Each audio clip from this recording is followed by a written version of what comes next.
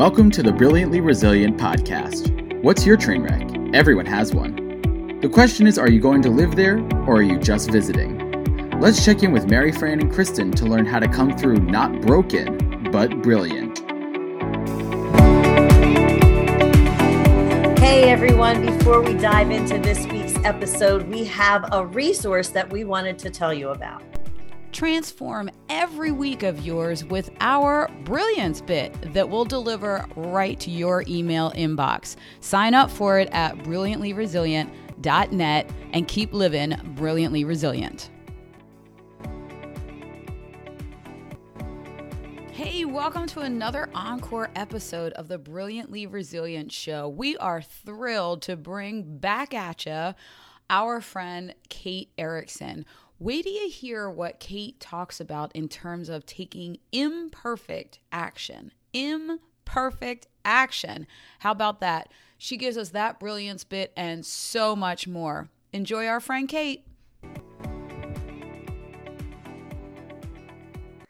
Hey everybody, welcome back to another episode of Brilliantly Resilient Live. We are so excited. First of all, I'm Mary Fran Bontempo with my partner in crime here, Kristen Smedley, and we are so excited today because anybody who knows us knows that we love John Lee Dumas, but today we are bringing you the engine in the form of Miss Kate Erickson, who drives EO Fire from behind the scenes, and we're so excited to talk to her today. So Kate, welcome, and thank you so much for joining us.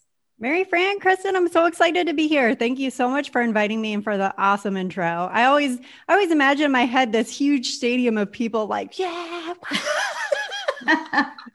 You're the engine. So the engine doesn't always get that. So we are happy to provide that opportunity for people to go, yeah. We were talking earlier before we jumped on, and it was like, yeah. The guy, he's a great guy and blah, blah, blah, and entrepreneur on fire and all that. But nothing works without the engine. Let's be You gotta work with the engine. So we want to get into your story. And when I was checking you out before we jumped on, I just love you so much more now that I read all of these things in your background. First of all, she has an English degree. Yes, an English degree. I'm going to apologize right now. She's going to gush about that. And my English is very Philly. You have an English degree, and I would think, maybe I'm interpreting here, but I would think that you kind of, looking at your background, consider yourself a bit of a writer at heart, which is where I come from.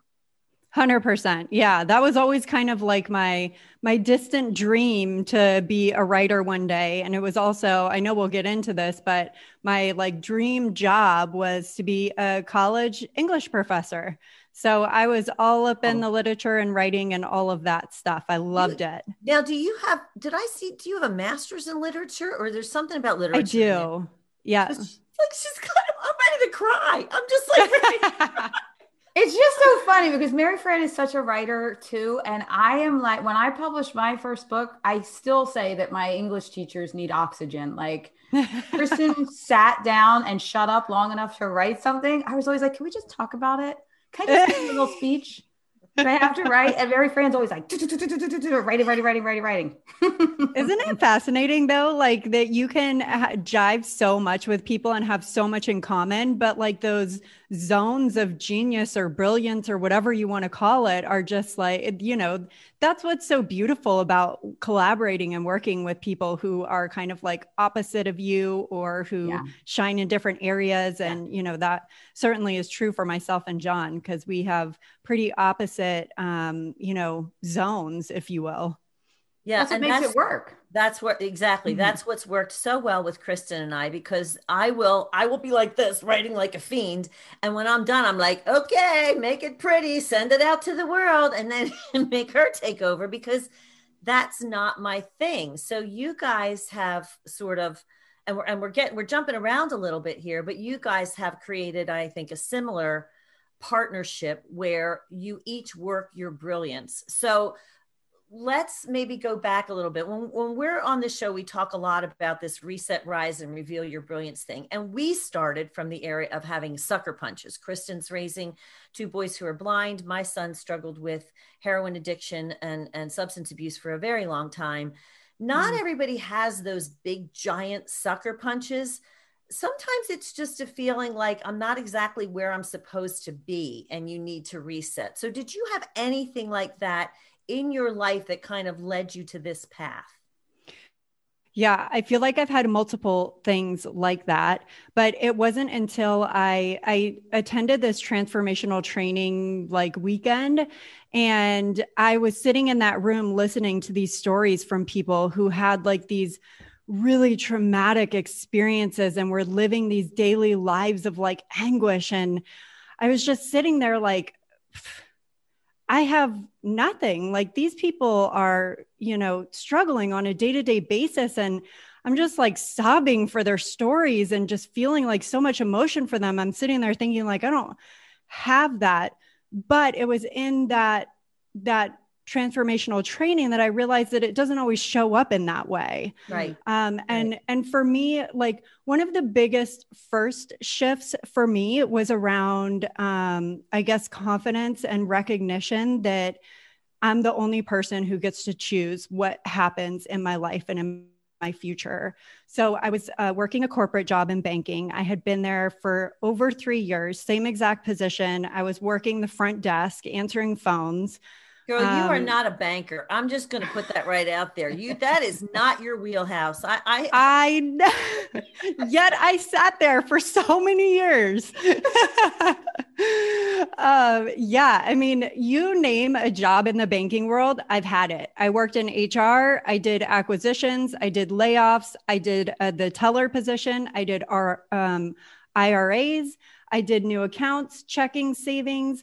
I also was a commercial loan processor at one point in time. I mean, I've been around the banking business. Oh my God. And that's so crazy. This was like my last iteration in banking was in a HR department. They called it employee relations, which was a very twisted name for it because every time somebody saw like our phone number come up on their ringer, it was like, oh my gosh, something's wrong. Don't want to talk to these people. They always have all the bad news. And that was my job for 3 years. Ugh. And, supporting this department of incredible women. I mean, the department that I worked in was awesome. The people that I worked with were great, but I felt like I was just a hamster in a wheel. I'm like, I do this every day. I'm great at my job. I do what people tell me to do. I'm there early. I'm there later than everybody else. But like, I've been doing this for over 3 years now. And I'm like kicking into my late 20s. And at that point, I thought the path was that you're supposed to actually climb the ladder. Like, what's going on? I've been here for kind of a long time. And I feel, bad about the fact that I haven't gotten a promotion or a raise or a job title change. I feel kind of pretty crummy about myself that I've been literally at the bottom of this department for this entire time. So finally, I feel like I've gotten my big break. I get this call from one of the managers within our department, but up in the San Francisco office. I was in San Diego at the time. Love San Francisco, went to college in the Bay Area, and the hiring manager calls me. She's like, if you're willing to relocate, I think we have like the next level up position in our department in our San Francisco office. I'm like, oh my gosh, it's happening. Like it's paying off all my hard work. I'm being recognized. I'm going to get a job title promotion and I'm going to get a raise and like all these things that success meant to me. I was like, yay, this is amazing. I'm feeling so good about myself. Start telling my friends and my family about it. I do a telephone interview as, like that's just what they had to do to like go through the process, corporate. And I thought it went great. And the next day I'm waiting for my call from the department to tell me that they're offering me this job and here's your relocation package. I felt so grown up that I was moving for a job. And the hiring manager calls. I see the like little thing on the phone come up. So I'm like, like, this is so exciting. My life's about to change. And I pick up the phone. She's like, this was incredible. You are such an amazing candidate for this position. You've given so much to this department. I've been through lots of like mergers, acquisitions, layoffs with them. And she told me, unfortunately, we decided to hire outside the company for this position. Wow. Oh my gosh. Well, you could not have had a bigger cosmic smack in the head, could you? It really was. You know, I was like super devastated at the time, very disappointed, super down on myself, just like, I can't, like, what? I can't believe this isn't true. This can't be happening. This isn't possible. A lot of victim stuff. Ton of victim stuff. It's unfair. Yeah. Yeah. But man, that's the best thing that ever happened to me in my career up until that point. Because I was like, oh my gosh, this can't be it. Like, there's got to be something else. You know, you've hit so much on so much of what we talk about, that sometimes people are just where they are because it's where they landed and they figured it out, which is great. But it's not where they belong. And totally. we talk about that feeling, like that tug, and to do something else when you know there's, even if you don't know what it is, you know there's something else. But sometimes you got to get kicked out of that place that you've landed because you've made it comfortable, which is a great thing, unless it gets you stuck. 100%. And that's exactly where I was at. I had a good paycheck. It was easy. You know, I knew I could do that job with my eyes closed. But yeah, it was a blessing because it finally made me realize that there's something else out there. I don't know what it is. But I made a commitment to myself that day that I would quit that job in 6 months. And I did. Wow. Good for you. And look where you're at now. Well, but wait, so look where you're at now, but then did you just like within 6 months you quit and then all the doors open and the music plays and there goes Kate? No. And we're all hysterically laughing. I had a lot of the Hallmark Channel on and as I'm unpacking my new house. Yes. Yeah. Yeah. That's how it would go in a movie for sure. Yeah, no, I committed to that. I stuck to my commitment. I did quit that job in 6 months. And that happened to coincide with, I moved from San Diego to Maine because I had met this guy, John Lee Dumas. And we met in San Diego, but he was moving back home to Maine to start his, career and kind of be like, a grown up and be with his family. His sister had just had her first baby. And so I quit. I moved to Maine, cross country to Maine to live with John. And I tried to start my own business. I was like, entrepreneurship. That's like, I get to make my own rules. I get to do my job title. Like if I work hard enough, I determine how much money I make and all of that. So I tried to start my own business, and within 6 months, I got a job again. I was back in corporate after 6 months because I could not land a client to save my life. Yeah. Yeah. Oh, wait a minute. You didn't just start being an entrepreneur and then you had instant success, like all of the Facebook posts that say, right. Look, yeah, I did not have a 6-figure launch. And you know what? That I think is one of the things that we really try to sort of drive home to people. Like when you figure out that maybe you're supposed to be somewhere else, as Kristen said, it's not a Hallmark Channel movie. You don't suddenly get there, wherever there might happen to be. It's constantly a progression of sort of fits and starts, like the whole 1 step forward, 2 steps back kind of thing. So that sort of fits in with the whole rise part that we talk about, but there are pieces to every step of this process.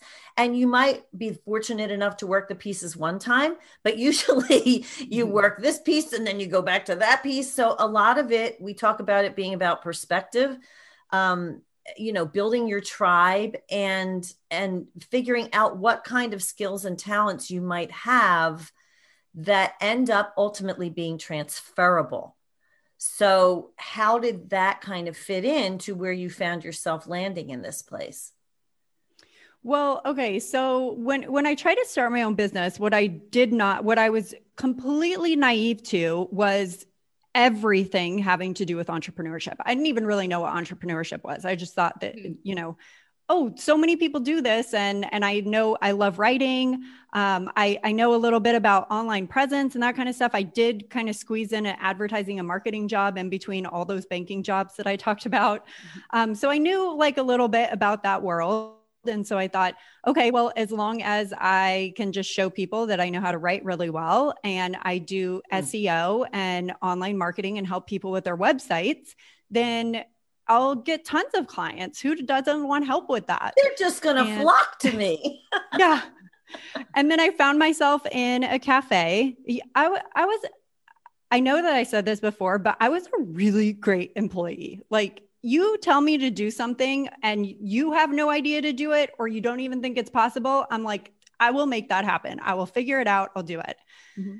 But when you are the one creating the things that you're supposed to do, it becomes a lot harder, especially when you have no clue what those things are.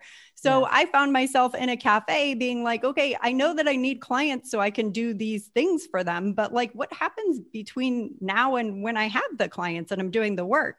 And that's what I had no clue about. And so, I started going to entrepreneurship meetups and mixers and trying to meet other people. I was learning online from people that I'd never heard of before in a space that I knew nothing about. And it was hard. It was really hard because it was kind of like the, cobbler in the shoes. Like, I knew what I did really well and that's what I wanted to do, but I didn't know all the other stuff like marketing and selling yourself and being able to clearly.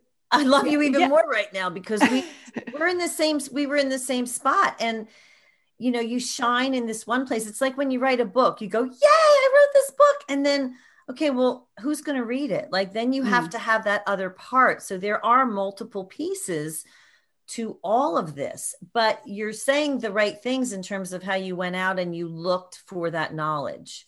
So how did that progress for you?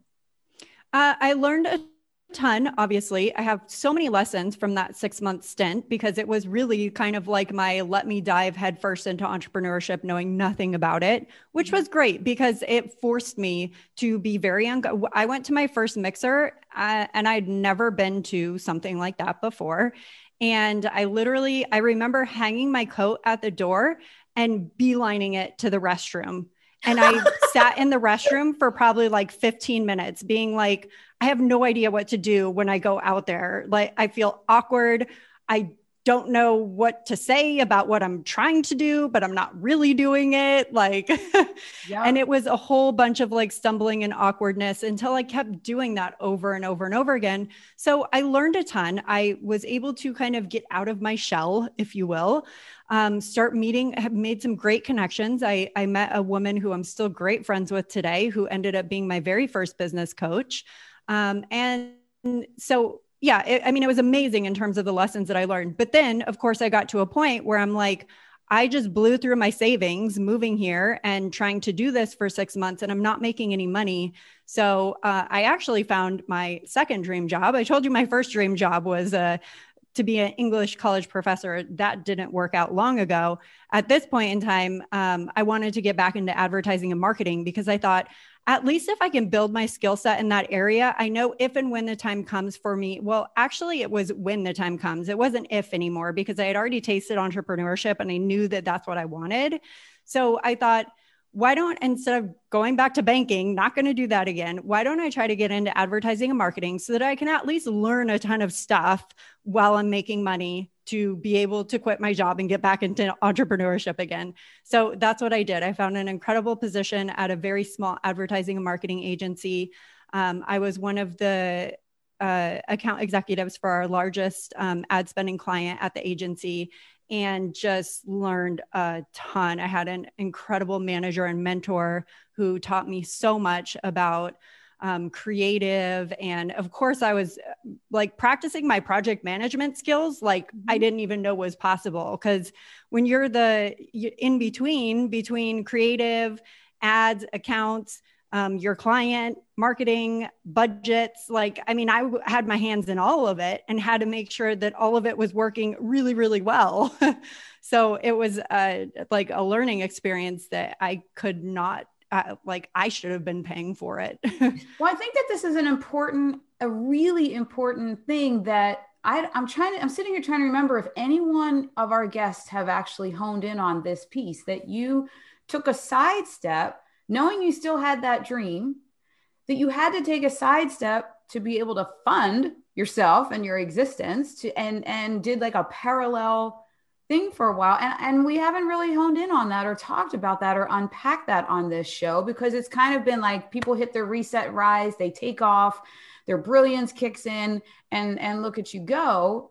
And you did it simultaneously. And I think that's important for people to realize, that sometimes your dream can stay there.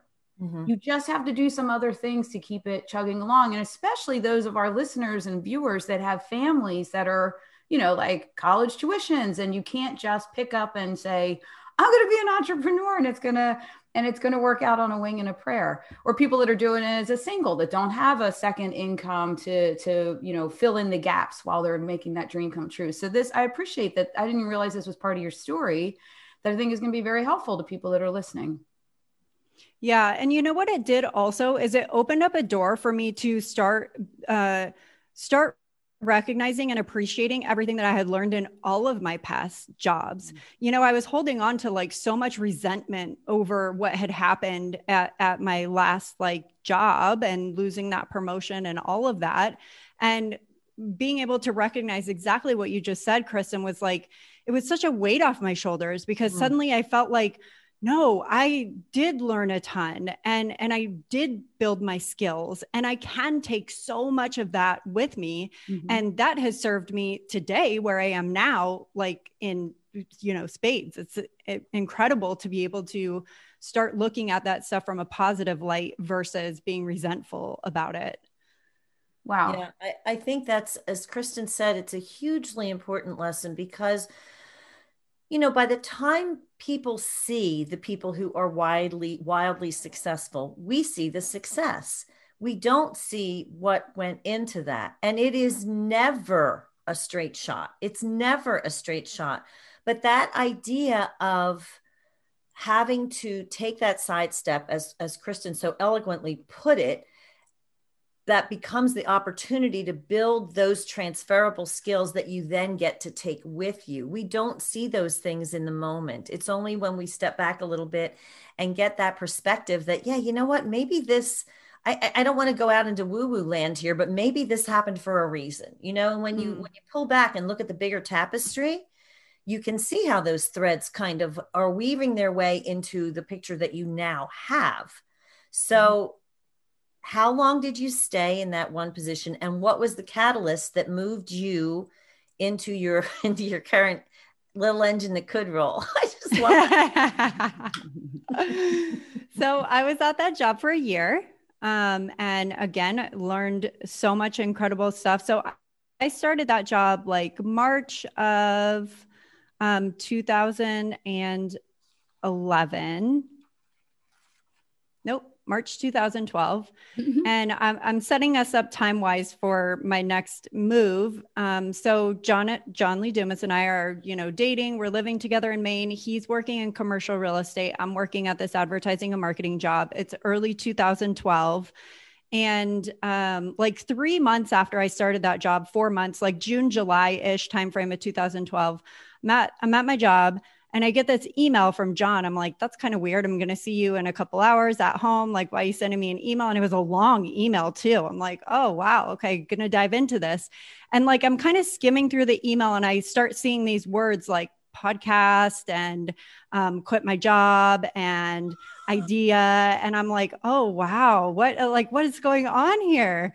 And so basically he ended the email on let's talk about this tonight when you get home. And so we had a great dinner that night and a great conversation around the fact that he wanted to quit his job to start a podcast interviewing entrepreneurs. And I'm like, I really don't understand what that is. I was not listening to podcasts at the time. Maybe like, I think The Moth was the only podcast that I was listening to at the time. So I didn't really kind of like understand the progression of an individual starting a podcast. Like I knew companies had podcasts. And I thought, great, you seem really passionate about this. Something that I loved about John from the minute that I met him and through getting to know him was his drive and his passion and his ability to like say that he was going to do something and you better believe he was going to do it. So I'm like, I'm behind you 100%. This is actually great. I have this job, so I've got money coming in. You quit your job and do this podcast thing. I can't wait to see what happens. So within a few months, he had quit his job. He started this podcast, and that was September 2012 when he launched Entrepreneurs on Fire. And like maybe around December, January, he had really picked up some momentum, had traction, was getting people reaching out to him and asking him to coach them on how to start a podcast. He was kind of doing a couple like individual sponsorship deals here and there. He's like, I really think that I've got something here. Like, I think that we can make this into something bigger, but I need help. And right about that time, my job had kind of started wearing on me a bit. I mean, like I was in the office until like 3 a.m. on a regular basis. Like deadlines and stuff were crazy. Yeah. It was just like, I mean, it was exciting. Like some of that stuff's exciting about the marketing and advertising world. But it was becoming like way too regular. It wasn't like, oh my gosh, we have this once a year huge launch. It was like every project became like this really super tight timeline and ridiculous expectations. And I was just tired. So as John's thinking, like, I need help to like take this to the next level, you know, I want to create a mastermind and I'm thinking about like these ideas for things that I can create, but I need help. And what do you think about quitting your job and helping me? Like, you be a part of the team. And I was like, ooh, our relationship was still pretty new. Right. And I'm like, I think I was probably like negatively holding on to the fact that I couldn't make my last thing work. So like, what if I kind of mess this up? And I had a lot of thoughts going through my head about that. So I initially said, I don't really think it's a good idea. Like, it kind of worries me a little bit, like what all that would entail. So, John was very persistent. He did not give up. Really? I'm stunned. Talking. Yeah. And so we had several conversations about it over the next 2 to 3 months. And in April, so 1 year after I had started that job, I quit. And that's when I joined the Entrepreneurs on Fire team. Wow. Wow. And again, this is where all of those skills that you had built up over time. I mean, I'm sure your innate writer's brain and everything else that you picked up along the way in the back end of stuff, which, let's be serious, is not a writer's genius. That's not what we do generally. We write, we come up with all the ideas and all. But there is a part of writing that entails putting things together to make sense. And that can end up being a transferable skill that you, with all of the other experiences that you had, then were able to bring to this new venture. So what did your role then in that end up being? Well, it started out at a point where I'm like, what I learned from the first go that I had was that I didn't know my audience and I didn't have any kind of niche whatsoever. And so therefore I did not know what to offer them. And so my first several weeks, month was like, I just want to get to know our audience. I want to know who they are. I want to know what their struggles are. I want to know why they listen to this podcast. And so I kind of dove into our emails and writing up that communication and kind of being the one in charge of like the back end content of what we were already doing, like emails to our list, building our email list. And I signed up to get notified every single time someone opted into our email list. And every single time someone opted into our email list, I would write them an email that would say, hey, I'm Kate. Thank you so much for signing up to our email list. I'm so excited to be a part of the team and to get to know Fire Nation. Like, if you have a couple minutes, if you could hit reply, just let me know what you're up to, what's your biggest goal right now, and what's your biggest struggle. And I learned so much. I learned so much about entrepreneurship because people in our audience were kind of like, I resonated with so much of what they were saying. I had just been through a lot of that. And I learned so quickly why people were coming to us, like why they tuned into the podcast and why they loved John and why they loved the content. So after that, I started our blog because I love writing. And I thought, like, this has kind of been something I've been dreaming about for a long time. Like, the fact that I get to join the team and do this, like, that was incredible. I started doing that. And then John's first idea for an offering that we would give was to create a mastermind. So we would lead a mastermind for our audience, bring people together in a Facebook group, and have a membership site where we would provide resources and tools and such. And it was really just a platform to bring people together, because one of the biggest struggles that we kept hearing over and over again was that people felt alone. They felt like they were on this journey all by themselves. They didn't have support from their significant other, from their family, from their friends. And so they felt just completely stuck on a path that they really wanted to be on, but that they had no encouragement whatsoever or leadership or anything like that. So we started that mastermind, and I ran all the logistics of that. Like, okay, people need to invest to be a part of the mastermind. We need to make sure that their payments are coming through. We need to make sure that we're showing up on a, whatever basis. We've got to have content for them. And so I kind of stepped into a little bit of like a community role at that point, in addition to making sure all the back end of that was set up, and just kind of kept growing from there. I mean, it was very clear to both John and I, part of me accepting and deciding to join the team was after him and I both very clearly realized that we had opposite skill sets. What I did not want was for us to argue over like who was doing what. And I didn't want to be his assistant or like the person that he just shoveled, or like, I'm not managing your calendar. I'm not scheduling stuff for you like that. I don't want to do that. And he didn't want that for me either. But it was very obvious that we were going to be able to find our own lanes and stay in those lanes and both be awesome in our own lane. And so he kept coming up with ideas. I kept coming up with ways to make them happen. And here we are. So here's what I'm hearing. And knowing both of you now, because, we're like best friends now that we've been talking to and I've known John for a couple of years. You guys, you have opposite skill sets, which makes this work, but you have the same values. You have this same commitment to serving the people that come to you that is unique. I mean, a lot of the people we talk to are very committed to their audience and the people that they serve, but you guys together you must, if you did our values thing or any values quiz, you'd probably come up with the same ones. And it's very evident. And I have to tell you also, I have to thank you, because both of you having that commitment to those values and the people that you serve, and everything you just talked about with wanting to know what it is that Fire Nation needs to know. I've been a card carrying member of Fire Nation since I started a nonprofit that I had no idea or business starting. And it was a conversation with John and listening to all the stuff and reading all the stuff that you guys together put out that took me from zero to literally influencing the world in the realm that I was in with vision research, and has continued to grow. And John had said to me a couple of years ago, don't ever stop talking to that mom that you want to serve. You talk to her. Don't have somebody else talk to her and tell you what she needs. You talk to her, which is exactly what you guys were doing.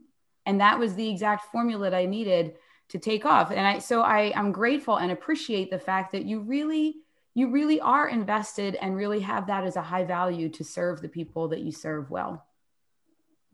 I appreciate that. Thank you. Yeah, we talk about values being one of the things that you have to get clear on when you figure out where you are going to go. And that often starts as that feeling like you expressed that you had several times during your career up to that point, that okay, I'm really good at this, but it's just not jiving with something. And very often when you look at your value system and where you think you want to be, and that often has an element of service attached to it, if you pay attention to that, it can lead you to that next step. And it sounds like you did that, perhaps at least at the beginning, unknowingly, but now with purpose. Yeah, it's so excellent. I guess, right, it comes down to the actual application of what it is that you're doing. You know, I can do the same exact thing in the banking world, in the advertising and marketing world, and in entrepreneurship, but because I'm passionate about helping these people, like that's, you know, where it's going to come out as like this brilliance and yes, something that I love and something that lights me up and something that helps people. And yeah. Yeah, that's the key, because that's where it turns into brilliance, because those transferable skills, the point is they're transferable. So you can either use them in places that don't light you up, or you can find the place where the use of those skills speaks to your values, speaks to who you are at your core.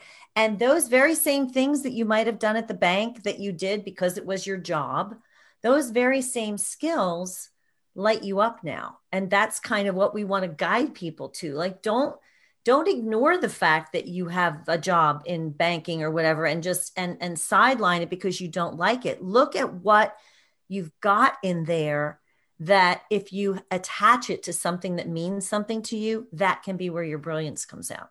Mm-hmm. Okay, wait, I have a burning question now. Ooh. Started in San Diego. It's going to be goofy. Then you went and met up with John in Maine, and now you guys are in Puerto Rico. Okay, 3 very different places. What's your favorite? What's your favorite spot? Oh, wow. Oh my goodness. That's a toughie. Oh gosh. I mean, San Diego's my home. It's where my family is. So that part of me is like always going to be in San Diego. San Diego's a great town. I'm a Philly girl, and San Diego's awesome. A beautiful town.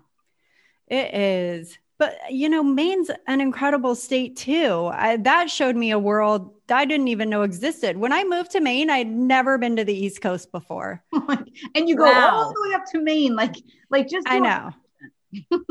And then when we were there, I one weekend, John was like, let's drive down to Boston. Like, you've never been to Boston before. Let's go check it out. And I was like, drive to Boston? No way. It's so far. He's like, no, it's an hour south of us, which I was like mind blown, because in California, any state is like, especially if you're going up. Oh my gosh. And Puerto Rico has like uncovered this whole paradise that it's, you know, really the community here is incredible. And the people on this island are just like, I never knew a culture that is just like so welcoming and loving and inviting and that's just cool. Happy. And you have no snow there, so that's a good thing. No snow, and it's always hot. That's hence the sleeveless. I was looking at my closet today because I know where you're from, and I'm thinking, oh, she's probably going to be in something sleeveless. I'm like, it's too cold. I can't do that yet. It's too cold. I have my jacket on, you know. Okay, so now you guys, the thing that I love about both of you is that there's always a next. There's always a next thing, because you are, as Kristen noted, you serve this community, and there are always new ways to do it. So now we have this. So we have this book. So that's a new thing. And what do you see? I mean, clearly this is huge, because it lays things out. And I will bet, I'm just going to put this out there, that you had more of a hand in this than we know. Being the writer. There was definitely a point in the period of creating and launching that where it was kind of like yesterday, I didn't know a ton about this. And today I'm in charge. So I need to like really get up to speed here. Which you've done so many times before. And that's the other part of this whole thing that, you know, we tell people at some point you have to trust yourself. At some point you have to recognize, okay, I've been in something similar before, not the same thing, but I've got this. I've got these transferable skills. So now where do you see yourself going with this? And I mean, clearly it's continuing to build. And I have to say, you guys have, which I didn't even know about this, Podcast Paradise. Yes. So is that a relatively new venture? Why did I not see this before? I don't know why. Since 2013. Oh my gosh. Yeah. So that's another branch where you help people to launch podcasts. Yep. Podcasters Paradise is 3 sections: create, grow, and monetize. So we teach people how to create, grow, and monetize their podcasts. Yeah.